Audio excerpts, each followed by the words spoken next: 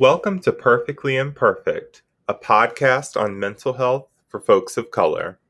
I'm your host, John Zell Anderson, licensed professional counselor. I'm the owner of Panoramic Counseling, where I specialize in treating teens and young adults in Richmond, Virginia, and throughout the Commonwealth of Virginia through online counseling. Let's get into the show. This episode is part of a summer book club that I'm hosting on this podcast.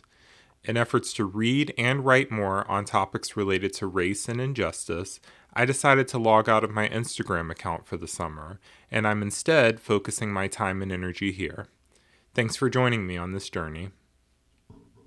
Thanks for joining me for part 2 on this book review of Trevor Noah's Born a Crime. In the first episode, I talked about the context of apartheid in South Africa as the author shares about his experiences growing up as a biracial person in apartheid South Africa, hence the name of the book, Born a Crime, because it was against the law for races to mix. For this episode, I'm going to focus on some of the insights that I got from the book with regards to racism, colorism, but also how language is a way to either oppress or to break barriers, and just some examples of how the book's hero is Trevor Noah's mom, Patricia, and how through her words and actions, she breaks a lot of stereotypes. And she was doing this before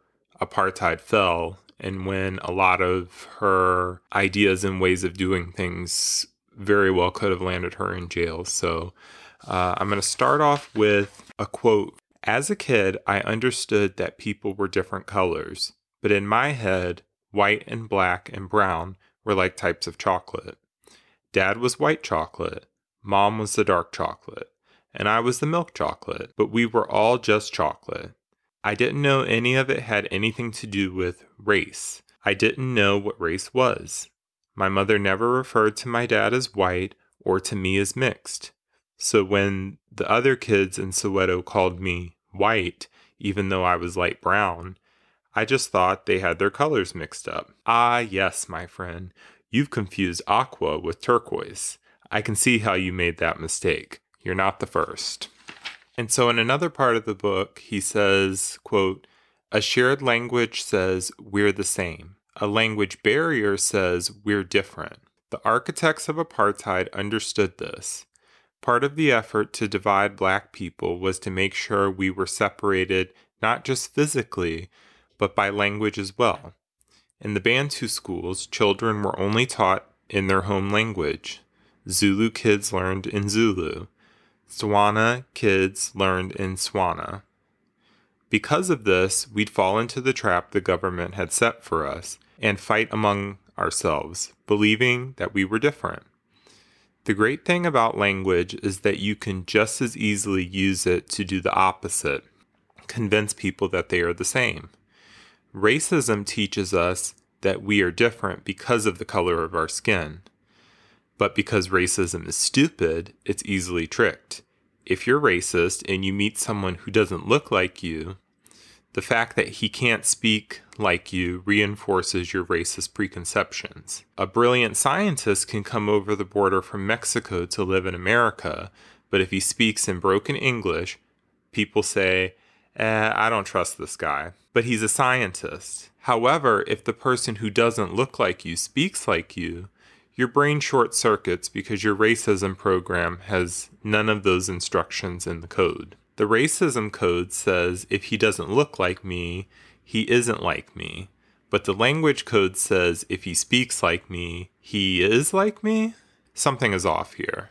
End quote. I've said this before, but I like that Trevor Noah uses humor as he tackles these very complex issues. And so one of the ways that Trevor Noah found a way to adapt to various environments in apartheid South Africa was through the use of language.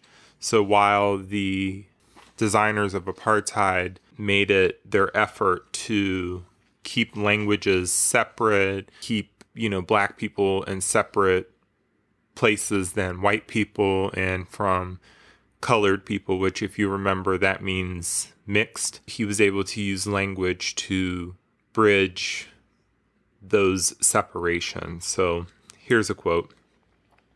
I soon learned that the quickest way to bridge the race gap was through language. Soweto was a melting pot, families from different tribes and homelands. Most kids in the township spoke only their home language, but I learned several languages because I grew up in a house where there was no option but to learn them. My mom made sure English was the first language I spoke. If you're Black in South Africa, speaking English is the one thing that can give you a leg up. English is the language of money. English comprehension is equated with intelligence. If you're looking for a job, English is the difference between getting the job or staying unemployed. Language became a tool that served me my whole life. One day, as a young man, I was walking down the street, and a group of Zulu guys was walking behind me, closing in on me, and I could hear them talking to one another about how they were going to mug me. Let's get this white guy. You go to his left, and I'll come up behind him. I didn't know what to do. I couldn't run, so I just spun around real quick and said, Yo, guys, why don't we just mug someone together? I'm ready. Let's do it. They looked shocked for a moment, and then they started laughing. Oh, sorry, dude. We thought you were something else. We weren't trying to take anything from you. We were trying to steal from white people. Have a good day, man. They were ready to do violent harm to me until they felt we were part of the same tribe, and then we were cool. That, and so many other small incidents in my life, made me realize that language, even more than color, defines who you are to people. I became a chameleon. My color didn't change, but I could change your perception of my color. If you spoke to me in Zulu, I replied to you in Zulu. If you spoke to me in Tswana, I replied to you in Tswana. Maybe I didn't look like you, but if I spoke like you, I was you. End quote. As I've described before, Trevor's mom, Patricia, is a very remarkable person. And so on these topics and differences related to race and language and stuff like that, his mom was a great model to break down barriers between what's perceived as different types of people. And so here's one example. In the townships, you don't see segregation because everyone is Black. In the white world, anytime my mother took me to a white church, we were the only Black people there, and my mom didn't separate herself from anyone. She didn't care. She'd go right up and sit with the white people. In South Africa back then, it wasn't common to find a white person or a colored person who spoke African languages. During apartheid, white people were always taught that those languages were beneath them. So the fact that I did speak African languages immediately endeared me to the Black kids. How come you speak our languages? They asked. Because I'm Black, I said. Like you. You're not Black. Yes, I am. No, you're not. Have you seen yourself? They were confused at first. Because of my color, they thought I was a colored person. But speaking the same languages meant that I belonged to their tribe. It just took them a moment to figure it out. It took me a moment too. End quote. There is a version of the book that's written for young readers, and that makes me very happy because I think if I would have been able to see someone like me in a book growing up, it would have provided some clarity and context for how to perceive myself in the world. We're not born with the concept of race. It's something that's taught. And so I like to think that from people, sharing stories about their experiences and even having this stuff accessible to younger readers too, that through storytelling and these types of conversations that we can have, the next generation can deal with these issues differently and not perpetuate them for generations and generations to come. In part one, I talked about the complexity of apartheid and how it was political, it was cultural, it was across the board separation of people, and it got very violent too. So in Apartheid South Africa, Trevor talks about how as apartheid was falling, schools were becoming more integrated. Racism loomed because when something is systemic, we've been hearing a lot about systemic racism.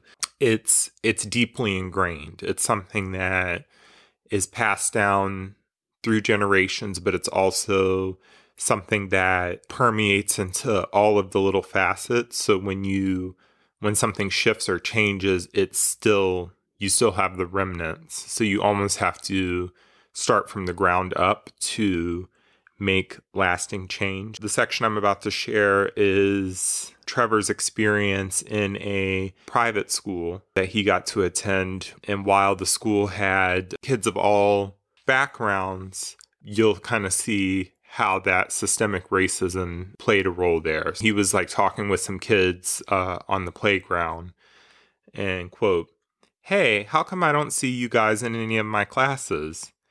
It turned out they were in the B classes, which also happened to be the black classes. That same afternoon, I went back to the A classes, and by the end of the day, I realized that they weren't for me. Suddenly, I knew who my people were, and I wanted to be with them. I went to see the school counselor. "I'd like to switch over," I told her. "I'd like to go to the B classes." She was confused. "Oh no," she said. "I don't think you want to do that." "Why not?" "Because those kids are, No, I don't know. What do you mean?" "Look," she said, "you're a smart kid. You don't want to be in that class." "But aren't the classes the same? English is English. Math is math." "Yeah, but those kids are going to hold you back. You want to be in the smart class." "But surely there must be some smart kids in the B class." "No, there aren't." "But all my friends are there." "You don't want to be friends with those kids." "Yes, I do." We went back and forth. Finally, she gave me a stern warning. "You do realize the effect this will have on your future? You do understand what you're giving up? This will impact the opportunities you'll have open to you for the rest of your life." I'll take that chance. I moved to the B classes with the black kids.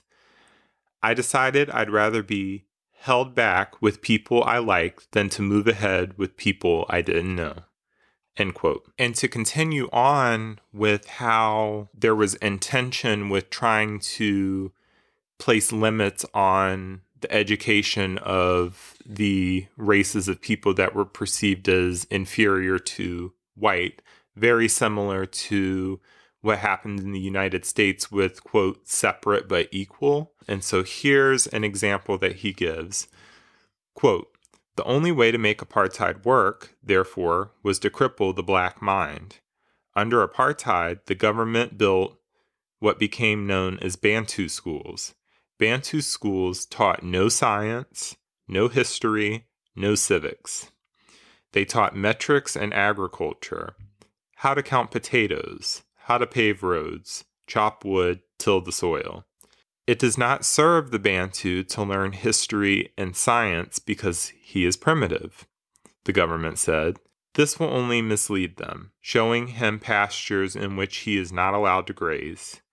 To their credit, they were simply being honest. Why educate a slave? Why teach someone Latin when his only purpose is to dig holes in the ground?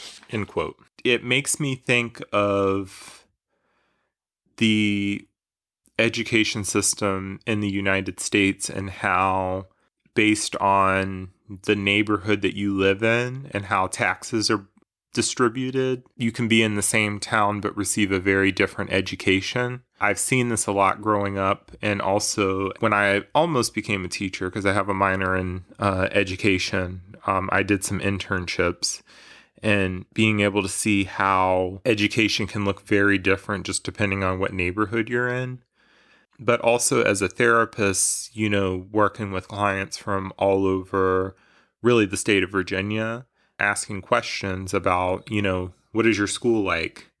And the differences in education and opportunities and access to resources vary so differently in one of the wealthiest nations in the world. And as I see that, it's of course heartbreaking, but as I'm continuing on this journey of understanding systemic racism and how it plays out in our society, I'm not very surprised. So I kind of just wanted to comment on that.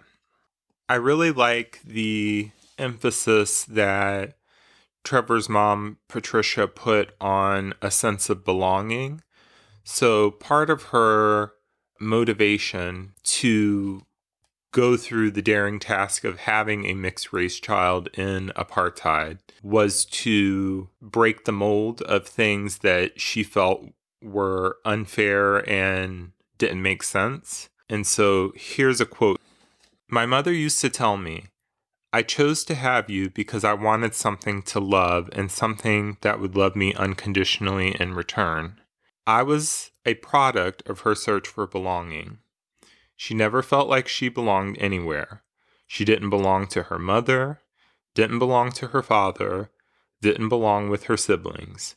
She grew up with nothing and wanted something to call her own." Trevor goes on to talk about how in raising him, the mom tried very intentionally to break stereotypes, choosing to teach him things that weren't expected for people that look like them. So they went on to say, "My mother took me places Black people never went.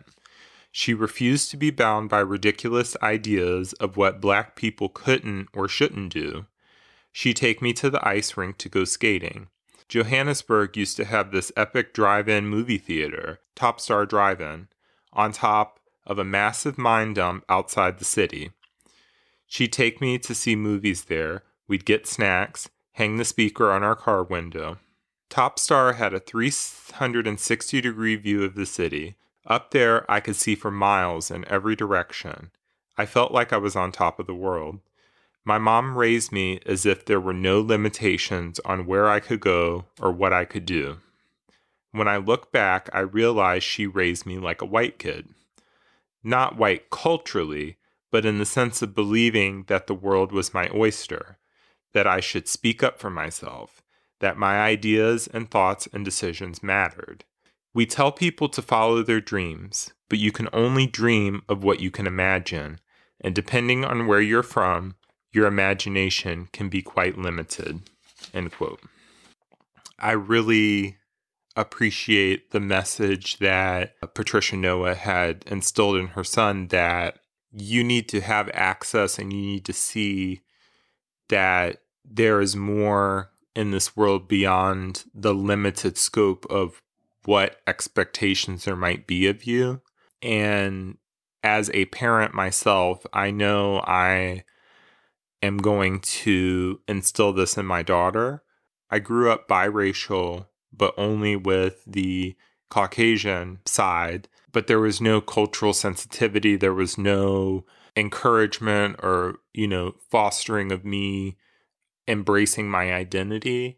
I began this journey in my 20s of really starting to understand who I am, what it means to be biracial, what it means to be Black, what it means to be half African. And so I've recommended this book to a lot of my clients who are biracial, but I've also recommended it to clients I work with who are immigrants from the Middle East, India, anybody who's ever felt like they don't fit in or that society is somehow trying to tell them that they don't fit in.